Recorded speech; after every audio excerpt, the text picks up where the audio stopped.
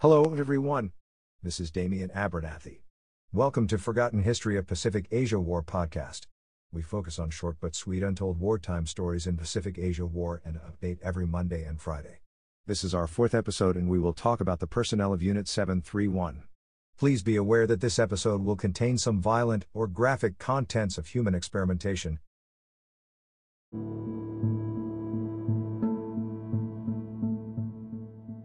Unit 731 was known as a covert chemical and biological warfare research and development section of the Imperial Japanese Army that commenced lethal human experimentation during the World War II.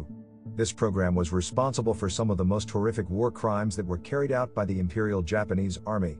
Officially it was known as the Epidemic Prevention and Water Purification Department of the Kwantung Army. The site was originally set up under the command of General Shiro Ishii, who was a combat medic officer at the Kwantung Army. He finished his studies in microbiology at the Kyoto Imperial University in Japan.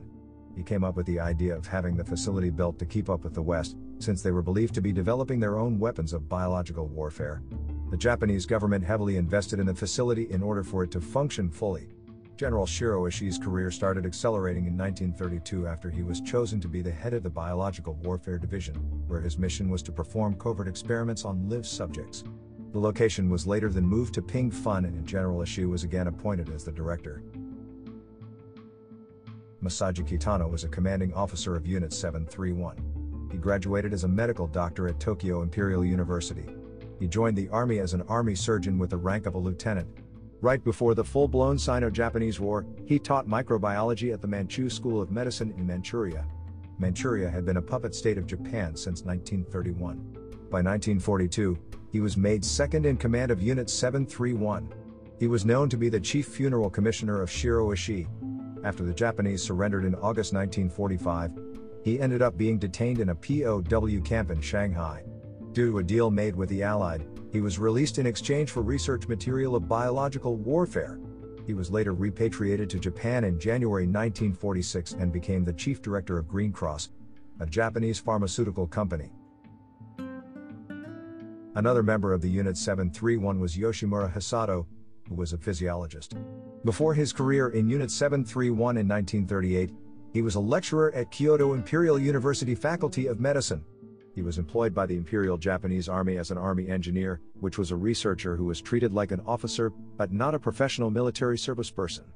At Unit 731, he took a great interest in hypothermia. Taking into consideration Maruta's study in limbs, Hisato made his prisoners submerge their limbs in a tub of water that was filled with ice, and had them hold until their leg or arm had frozen solid and a coat of ice formed in their skin. An eyewitness stated that the limbs sounded like wood when they were struck with a cane. In addition, the physiologist also tried different methods for rapid rewarming of the frozen appendages by dousing them in hot water, holding them close to an open fire source, or even leaving the subjects all night in order for him to see how long it would take for an individual's own blood to thaw out. After the war was over, he was able to obtain war crime immunity, and he became the president of Kyoto Prefectural University of Medicine. In addition, Yasuji Kaneko is also one of the alleged members of the Unit 731, as the testimony of his crimes committed have appeared in the 2001 film known as Japanese Devils, and 2007 film Iris Chang, The Rape of Nanking. He started testifying at the age of 76 in 1996 about his activities in Nanjing Massacre as well as Unit 731.